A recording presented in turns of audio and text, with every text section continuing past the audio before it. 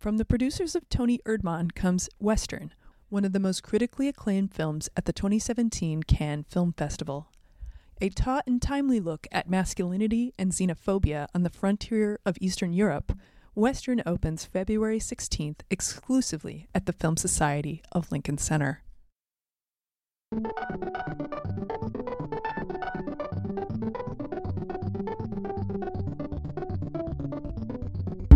Hello and welcome to the Film Comment Podcast. My name is Violet Luca, and I'm the digital producer.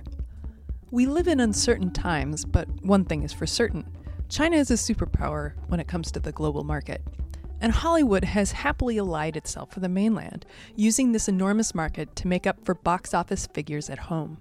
Meanwhile, smaller, independent Chinese filmmakers have gotten a new venue in Pingyao thanks to the efforts of Jia Zhengke, who has come to a compromise with government censors.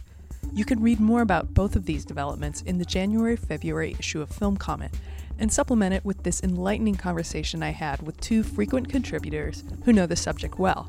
Andrew Chan, and I'm the web editor at the Criterion Collection. And Lisa Ma, I'm the head of programming at Metrograph. And so today, in honor of Chinese New Year / two new features in the most recent issue of Film Comment about independent and blockbuster film going in China, recent developments, let's say, we're going to focus on Chinese exhibition, distribution. What's up with this censorship stuff? American co-productions and the burgeoning independent scene. So, Andrew, you mentioned in your piece the 2008 Olympic opening ceremony, which is directed by Zhang Yimou, was sort of like China's big coming out to the world, right? Where there was this idea of China as like the poor man of Asia, and this was this grandiose visual display that I guess they tried to do in Korea recently, but it's not as good. I still haven't seen that. It's not good. Could we talk about what Chinese film was like in the 80s and 90s and certain changes that have happened since then? Yeah, I feel like one of the sort of epochal shifts came in the late 80s when they reopened the Beijing Film Academy for the first time. But that was sort of like what allowed filmmakers to study cinema again in a real way, because before that, there was a long period of closure that was prompted by the Cultural Revolution. And also because film had always been regarded by the Chinese government as a form of propaganda, as a first and foremost, as opposed to, say, contemporary art, which the country views as more of a sort of product for export. And so in that arena, I think there's a lot more flex for freedom of expression. Although you still have figures like Ai Weiwei who get, right, locked up. But it's sort of a chicken or the egg kind of thing, because he wouldn't have his notoriety if he didn't play up on it at the same time. Yeah, that's a sort of double-edged sword that I'd love to get into later too. But yeah, so the film production, including the production of 35 millimeter film, was all controlled by the government. And only through the official modes of production, through this factory-like churning out of propaganda films, could you be part of this filmmaking process. And then the reopening of the Beijing Film Academy led to this new wave of young, spirited sort of inventiveness, which led to the fifth generation. People starting to think about being a part of this international pedigree of artistic filmmakers, as opposed to just, being ushered into the national system. Mm-hmm. And Jia Zhengke was sort of part of the second wave of yes, those filmmakers. And really one of the big sort of cultural shifts in Chinese filmmaking at the time was that this was a place at the Beijing Film Academy where young filmmakers could see the work of European filmmakers and American filmmakers. And even the historical films that were buried with the Cultural Revolution, stuff that was made pre-revolution that had been locked up from distribution and exhibition for decades. Now they had all of that locked up at the Film Academy. And for the first time ever, this generation got access to all of that. And so you have stories where Jia Zhangke is always talking about seeing his first Bresson there. And of course, Bresson had a big influence on a film like Xiao Wu, but he also talks about seeing Fei Mu's Spring in a Small Town. Yeah. So having this, being able to see previously thought to be counter-revolutionary. Yeah, and decadent, which is this word that you hear a lot with previous generations of Chinese cinema. But yeah. This is sort of what inspired him to make this film about Shanghai and the rich film history that I Wish I Knew, is that the one? That sort of was covered up, for people previous to his generation, just sort of trying to excavate that history of the city as a sort of filmmaking mecca of bygone era. Yeah. And it's really through figures like Jia Zhangke that we know internationally, in America now, we know of figures like Fei Mu and Xie Jin. I mean, before, they were not really talked about in Western film critical discourse. And it's really, he's been such a huge advocate of his predecessors in a way, even as he sort of went and attacked people like Zhang Yimou earlier on in his career. He, just by, paying homage to these people, he really resuscitated their legacies. Could you talk more about Jia Zhangke, because his love of cinema and his sort of dedication to not just making his own films, but making sure that other people's work gets seen, gets made, gets heard, has a platform, no pun intended. Could you talk about... Well, he would intend the pun, actually, because there were so many... So the festival that I went to, and I went last October, it was the inaugural edition of the Pingyao International Film Festival, the full name of which is Pingyao Crouching Tiger, Hidden Dragon International Film Festival. But it was started, it's sort of his brainchild, and he'd been talking about it for several years as something that he wanted to do. And when I heard that it was actually finally going to launch, I was really excited and slightly skeptical because he talked for many years about wanting to do this, but no one knew when or where this was going to happen. I'd actually been to Pingyao before, about 10 years ago, and it's a really small town. It's famous in China for being one of the best preserved ancient cities. It's sort of encircled by this ancient wall, which you see in Platform. Have you been? No, I've never been. It's amazing. Yeah, it's more commercialized than it was 10 years ago, but it makes for a really strange and kind of surreal location for International Film Festival. But in a way... the festival itself, the lineup was very much hit or miss, but what was more interesting about the event was how it sort of represented this culmination of him trying to be, in a way, this Chinese Martin Scorsese, like someone who really is going to bat for a national film culture and all that means. I mean, gradually he's become more and more of a controversial figure. I think he inspired a lot of skepticism early on, and for at least the past decade, among intellectual Chinese circles who used to be sort of the lifeblood of the independent film scene there, people who really feel like he shouldn't have started submitting his material for approval with the censorship board, people who are, I think it's fair to say, resentful of the fact that he's never really had a brush with the government in the way that some other filmmakers like Lou Ye or other people, members of the sixth generation, have had. But at the same time, there's this great love and admiration for what he's been able to achieve. And on his part, there's a great sincerity in wanting to bring film culture not just to the city centers, Beijing and Shanghai, where they typically reside, but to a small town like Pingyao, which is only a 40 or 45-minute drive from his own hometown of Fenyang.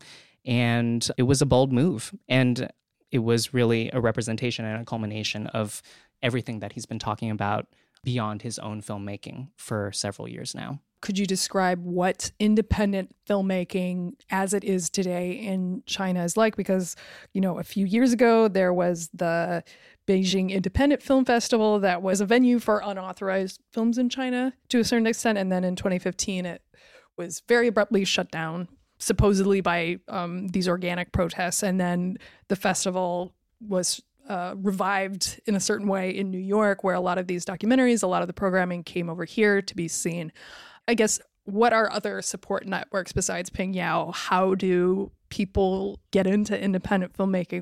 Well, I think that people of Jia Zhangke's era are sort of this bridging generation between, what you have with the fifth generation is a direct response to the rupture of the Cultural Revolution. They remember China as a sort of largely agrarian society, and they're sort of responding to that huge historical juncture in their earlier work, whereas in Jia Zhangke's generation, first of all, there was the advent of video, so that made it cheaper and more accessible to make films on the fly. But also they were reflecting on a sort of post-Deng Xiaoping, slightly increasingly democratic, or so it seemed in the 80s and 90s milieu. Where, there were the first waves of pop music that was, imported from Hong Kong and Taiwan. There's that beautiful sequence of Teresa Tang being played in And I know Platform. Both of us could sing it right now, but we're not going to. After this. And Zhao Tao's just like dancing ballet to this song. And it's just, you have the sense that these people are experiencing culture that took them out of their sort of restricted milieu for the first time. And so I've always heard Jia Zhangke talk about this with regards to, feeling the need to, first of all, build up like enough of an independent scene around him so that it wouldn't be just a mere question of being outside versus inside of the mainstream, that there could be more of a middle ground for independent distribution and exhibition that wouldn't be, like in his early days when he would have to literally stand outside the American embassy with a giant poster protesting to let the government lobby for his film to be shown in the country. So I think that, to your point, a lot of people feel like he's kind of sold out by trying to create this more sort of quote unquote official platform, not only for his own work, but for the work of up and coming independent filmmakers. But for truly independent filmmakers, it's always been an uphill battle. I actually went and visited the Beijing Independent Film Festival out in, I got to figure out where it was, but it's 2-hour drive outside of Beijing. You come to this, basically like it was all farmland when I went and visited about 5 years ago. And a lot of artists had taken up residence being part-time farmers and being filmmakers. There were also sculptors and painters living out there. It was extremely cheap. They had all been run out of the city.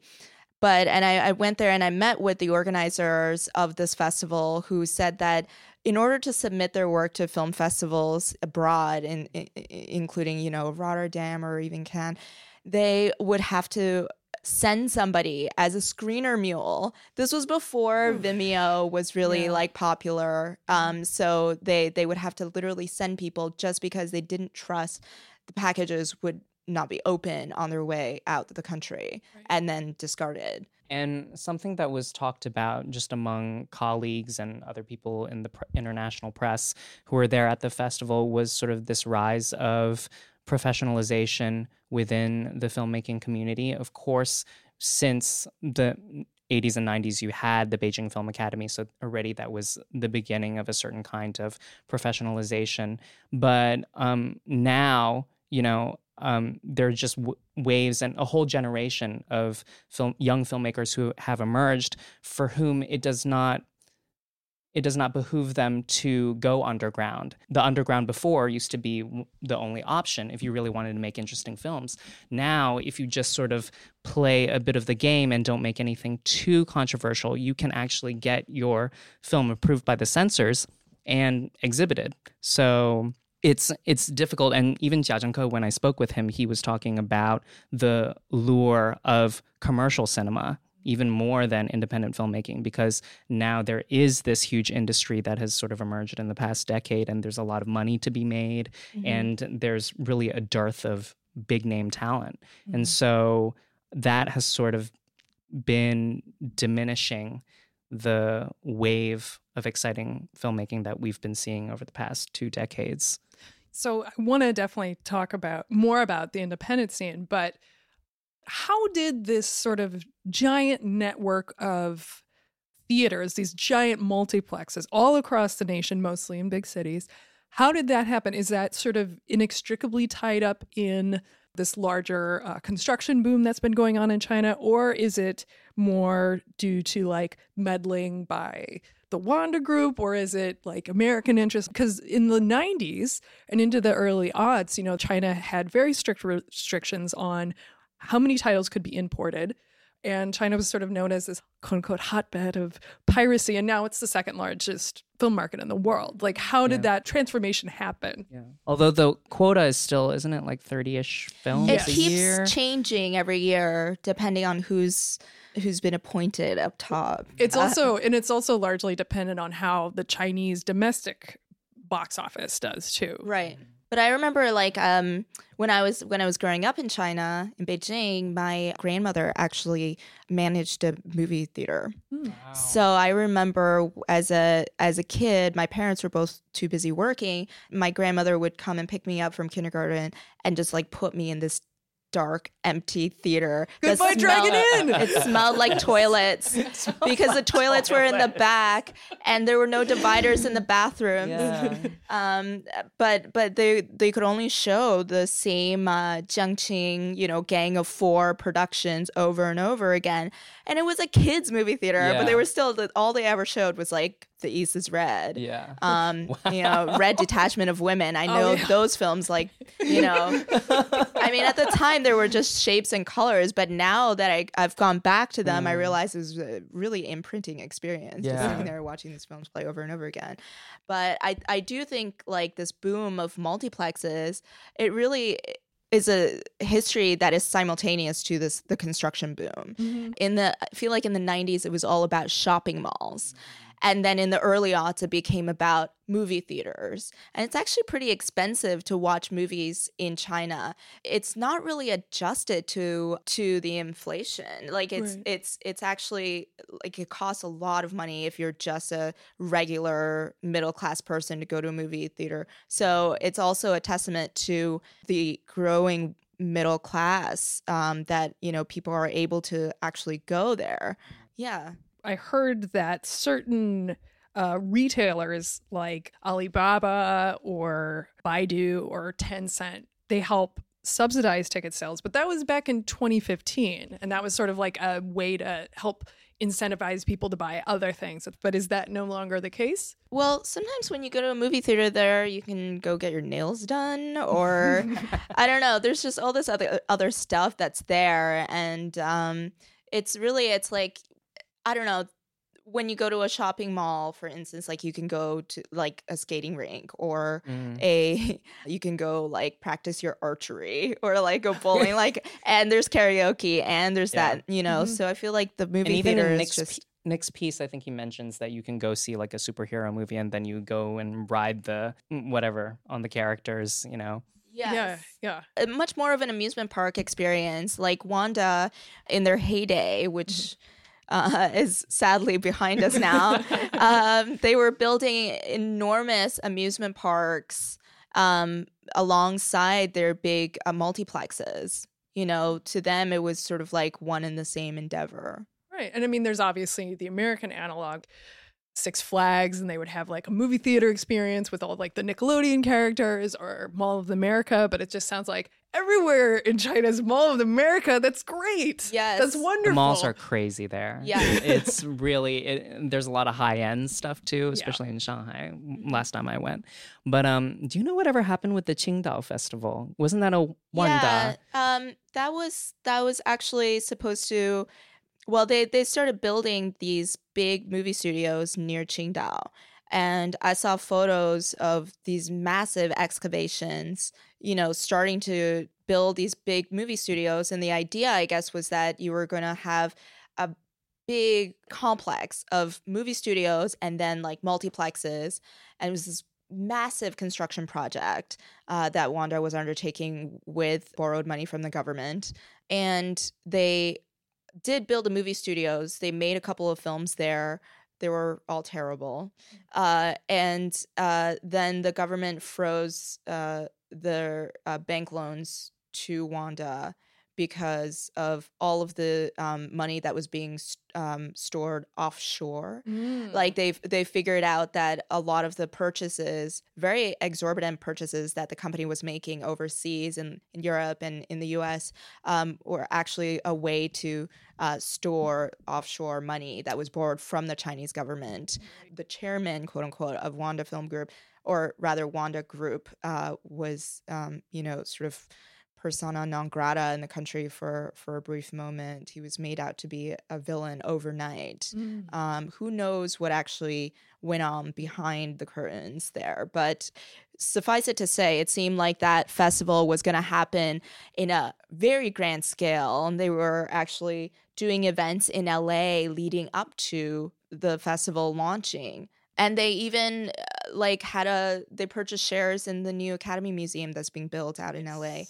But in the end, it just never came to fruition. And I think for the chairman, the festival was always going to be this vanity project and a money-losing proposition.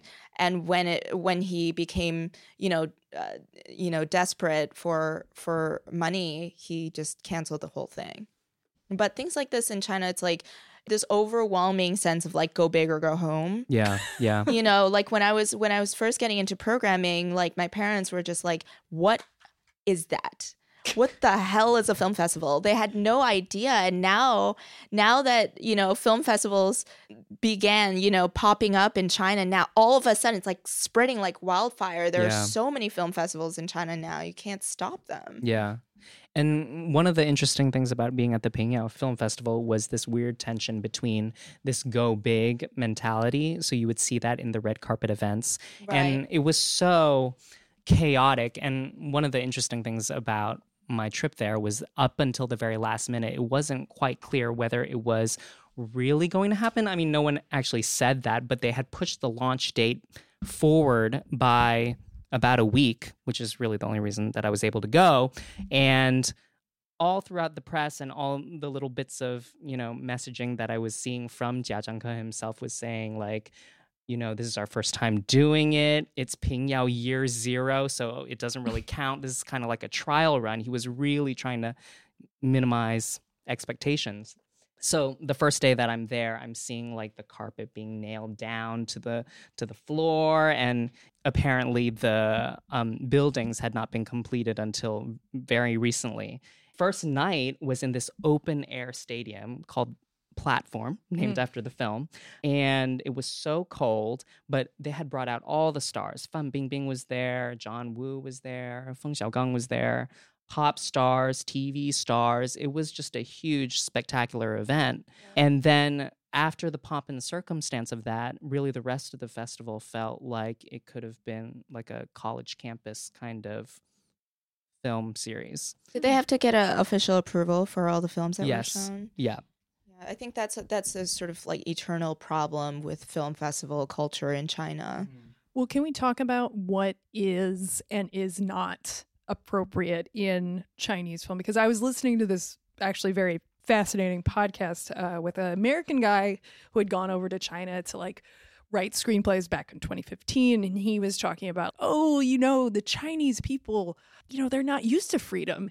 And if you give them too much, it's going to be hurtful to them. Like, you can't give a whole fifth of whiskey to a college student who's never drank before. And it's like, comrade, you have learned very well from these your censor friends. Like it was very it's very much the same line that people like Jackie Chan give about what the Chinese people need.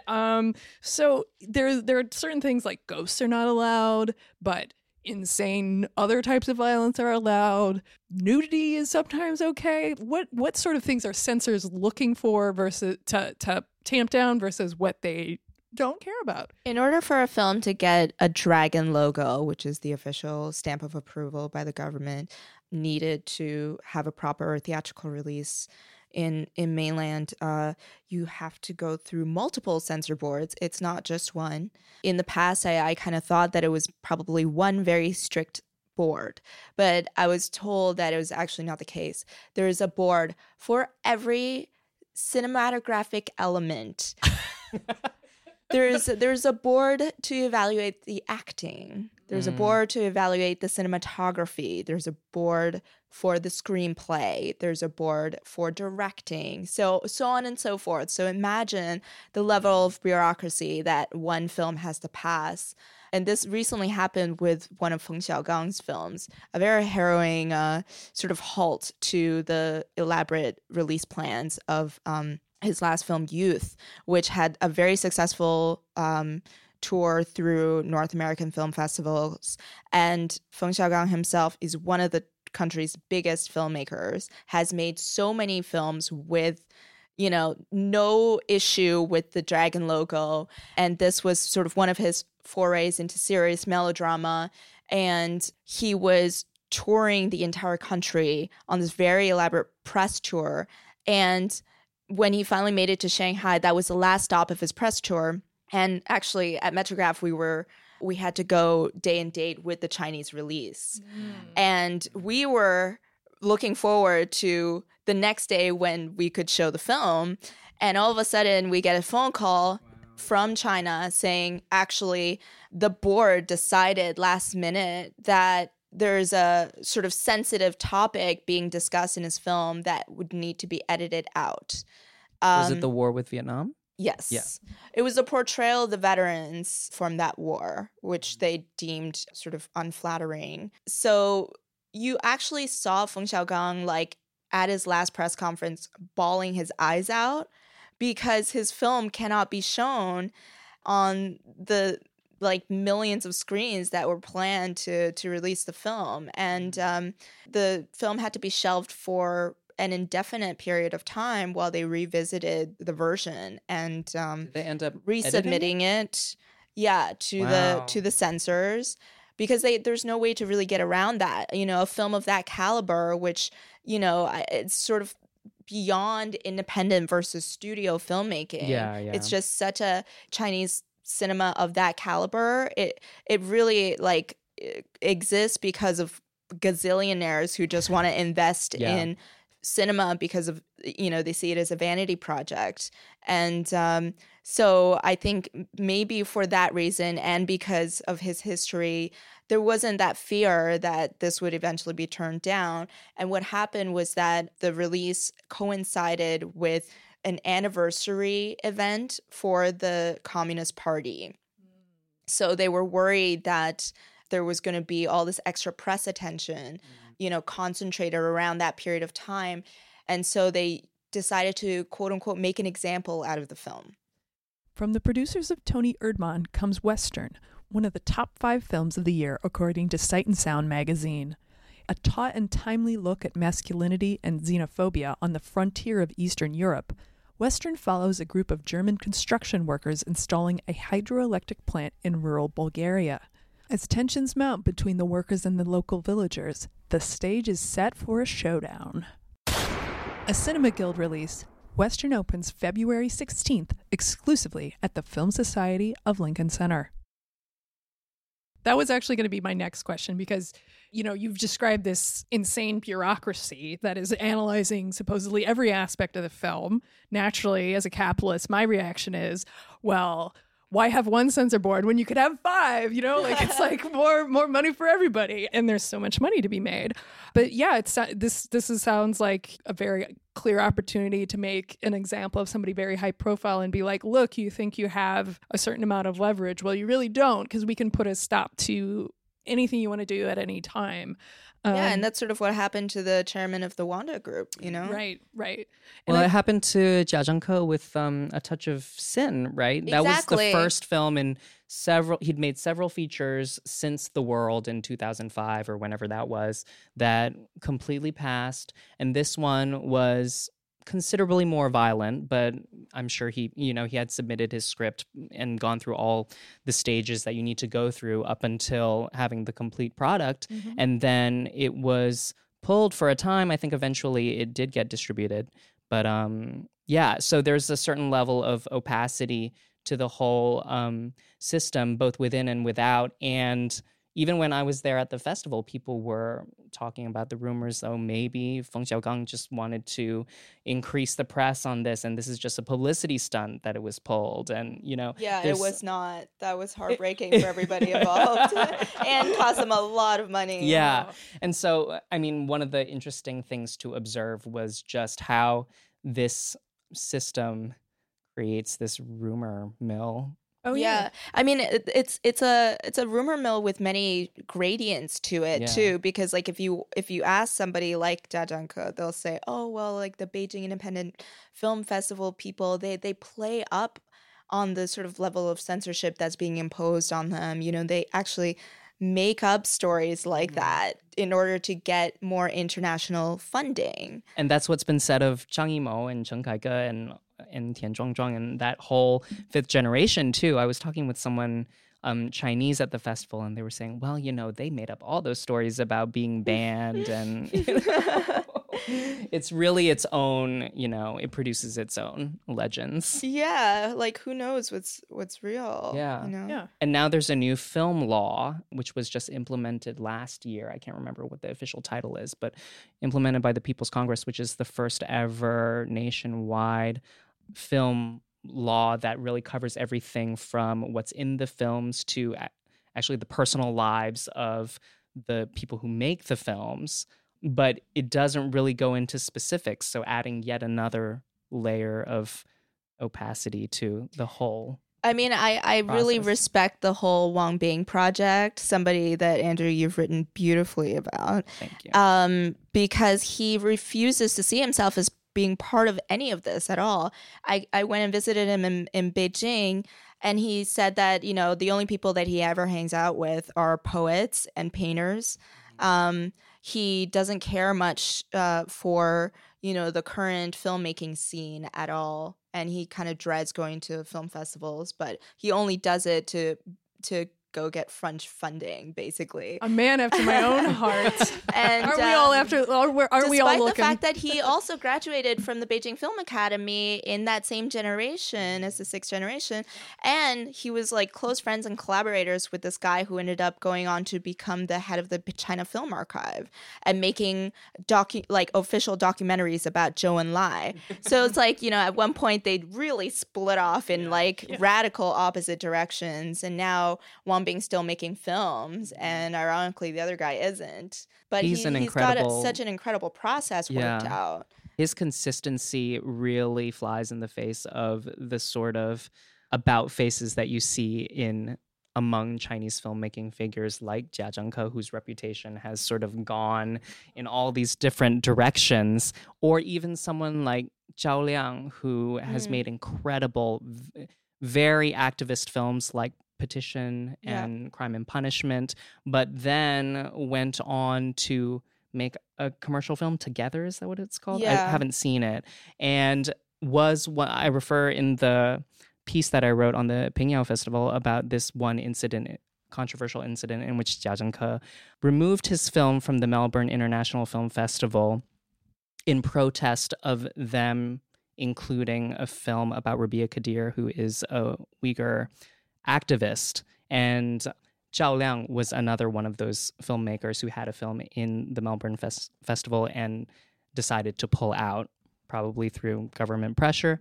But there's this crazy episode with Ai Weiwei, who he was friends with, in which Ai Weiwei confronts him on video camera, Zhao Liang, and asks him why he did that.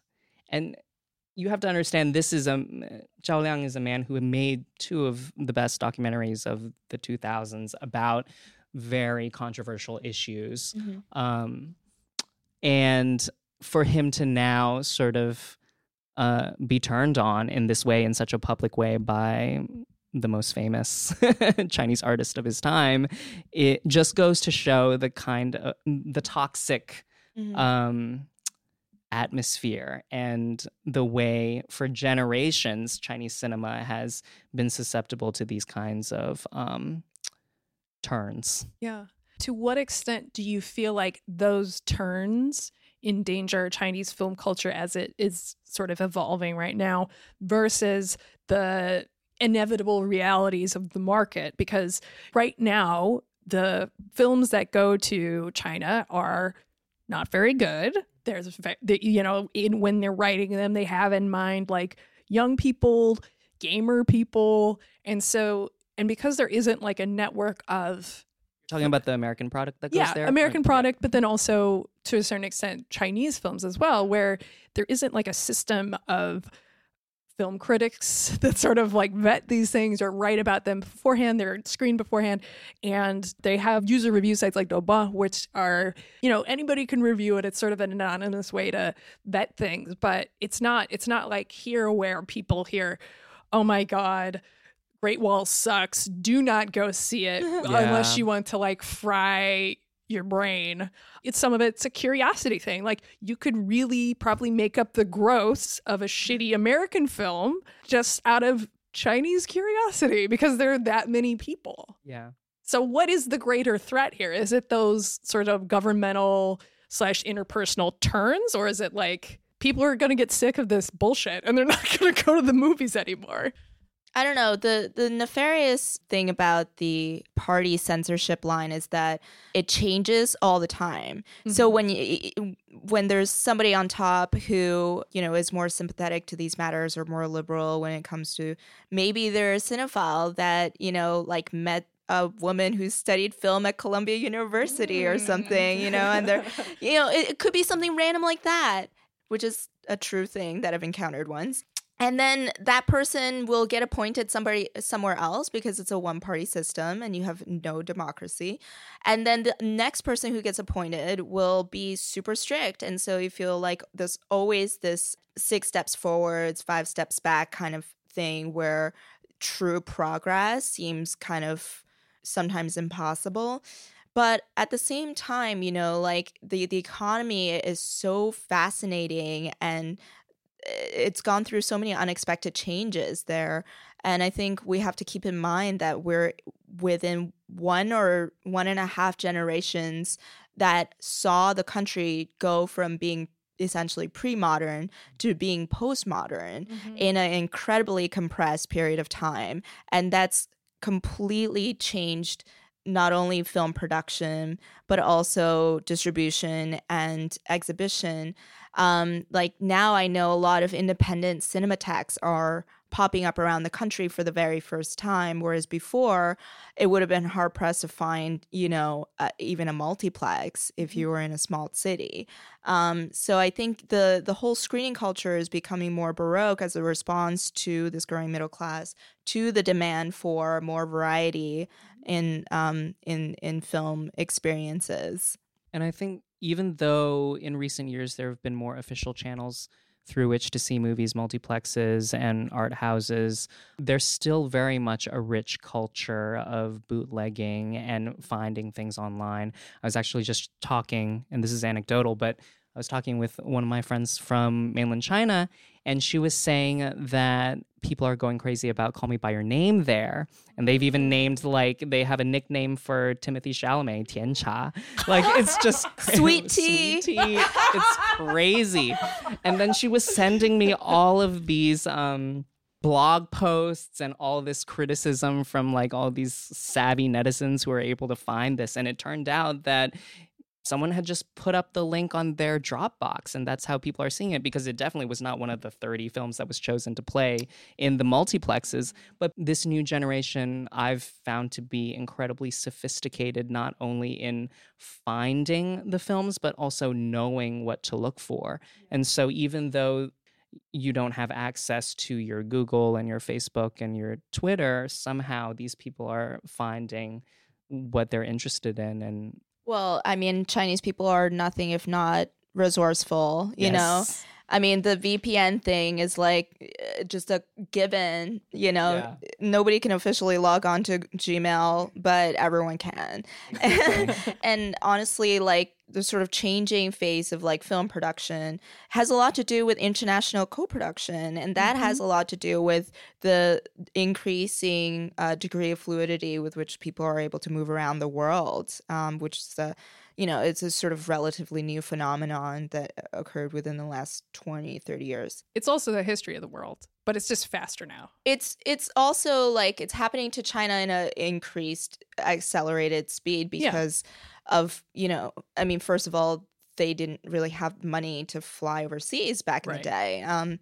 But also these models of international co-production were never really like that sophisticated. And now you have a generation of Chinese producers who understand how to work their way around the system in a way that produces, really great results. Like we recently did a program of new Chinese crime films. And these are the sort of like middle budget films, not quite like The Great Wall, let's say, but also not, like scrappy indie DIY films, but films that have a certain polish to them that was informed by, genre filmmaking rather than like sixth generation verite style, that respond to the corruption that these filmmakers experience every day in their society, but because it's coded in a sort of more bombastic aesthetic, all these films were able to get dragon logos and have a pretty healthy theatrical life there after doing their rounds in international film festival circuits. So right now, I think people are on the production side figuring out how to sort of have it all and not have to choose whether to be on the outside or the inside. Yeah. And I mean, I guess I'm really fascinated by this alternative way people can be savvy because it does, so many times people in the US complain about the death of physical media and it's like this loss of tactility. And yet here's a situation where there's more than just like, I can't go to the store. It's literally, you can only visit these sites. And the idea that someone can, through a VPN or some such technology, really get around that is heartening, to say the least. And that, it's not just going to be a generation of people growing up on Yoga Masters or whatever the hell that thing was, like the Jackie Chan Bollywood co-production. It's going to be like some pretty, sweet tea fans. And that's great. Yeah, like just not, I remember when there were just a couple of like quote unquote gatekeepers between independent Chinese cinema and the rest of the world. And we all knew that they were like these specific programmers or critics who kind of, were anchored in Beijing or like were frequently visiting and meeting with these people because it was a much more closed off world back then. But now, and oftentimes these people would be Europeans or North Americans, basically I'm saying like white dudes, old white dudes. And they're not going to know these culturally specific things. Yeah. No, I mean, and also they're contextualizing the films in a very different way than, a Chinese person who has their own voice and is able to articulate, their own work can. And now I think it's sort of shifting a little bit. You have people who are educated overseas, who have had like very sophisticated training, were well viewed in international art house, and are going back there and creating, a scene that is more reflective of, the filmmaking culture and is able to sort of bring that culture overseas to other audiences. Yeah. So that not everything is just, it has to be a dissident film in order to be in an international festival. Right. And you've seen some of that in one of my favorite films of recent times was Kylie Blues by B. Gunn, which is not a distant film. It's very dreamy and surreal in places. And it's the kind of Chinese film that you wouldn't have expected in the previous decade. Yeah. Right. Exactly, because this guy, I mean, he trained for television production. So he was, he really loved this high polish that came with that aesthetic, but then he also wanted to make a crazy, undefinable film. I wonder, because I mean, I haven't really thought this through, but I wonder the tributaries of Chinese cinema, what used to be very important to international Chinese language cinema were Hong Kong cinema and Taiwanese cinema. And now, obviously we know that the Taiwanese New Wave was incredibly short-lived, and there's no one really there who has replaced, Ho Xiaoxian or Edward Yang. And Hong Kong, of course, was sort of decimated by the handover.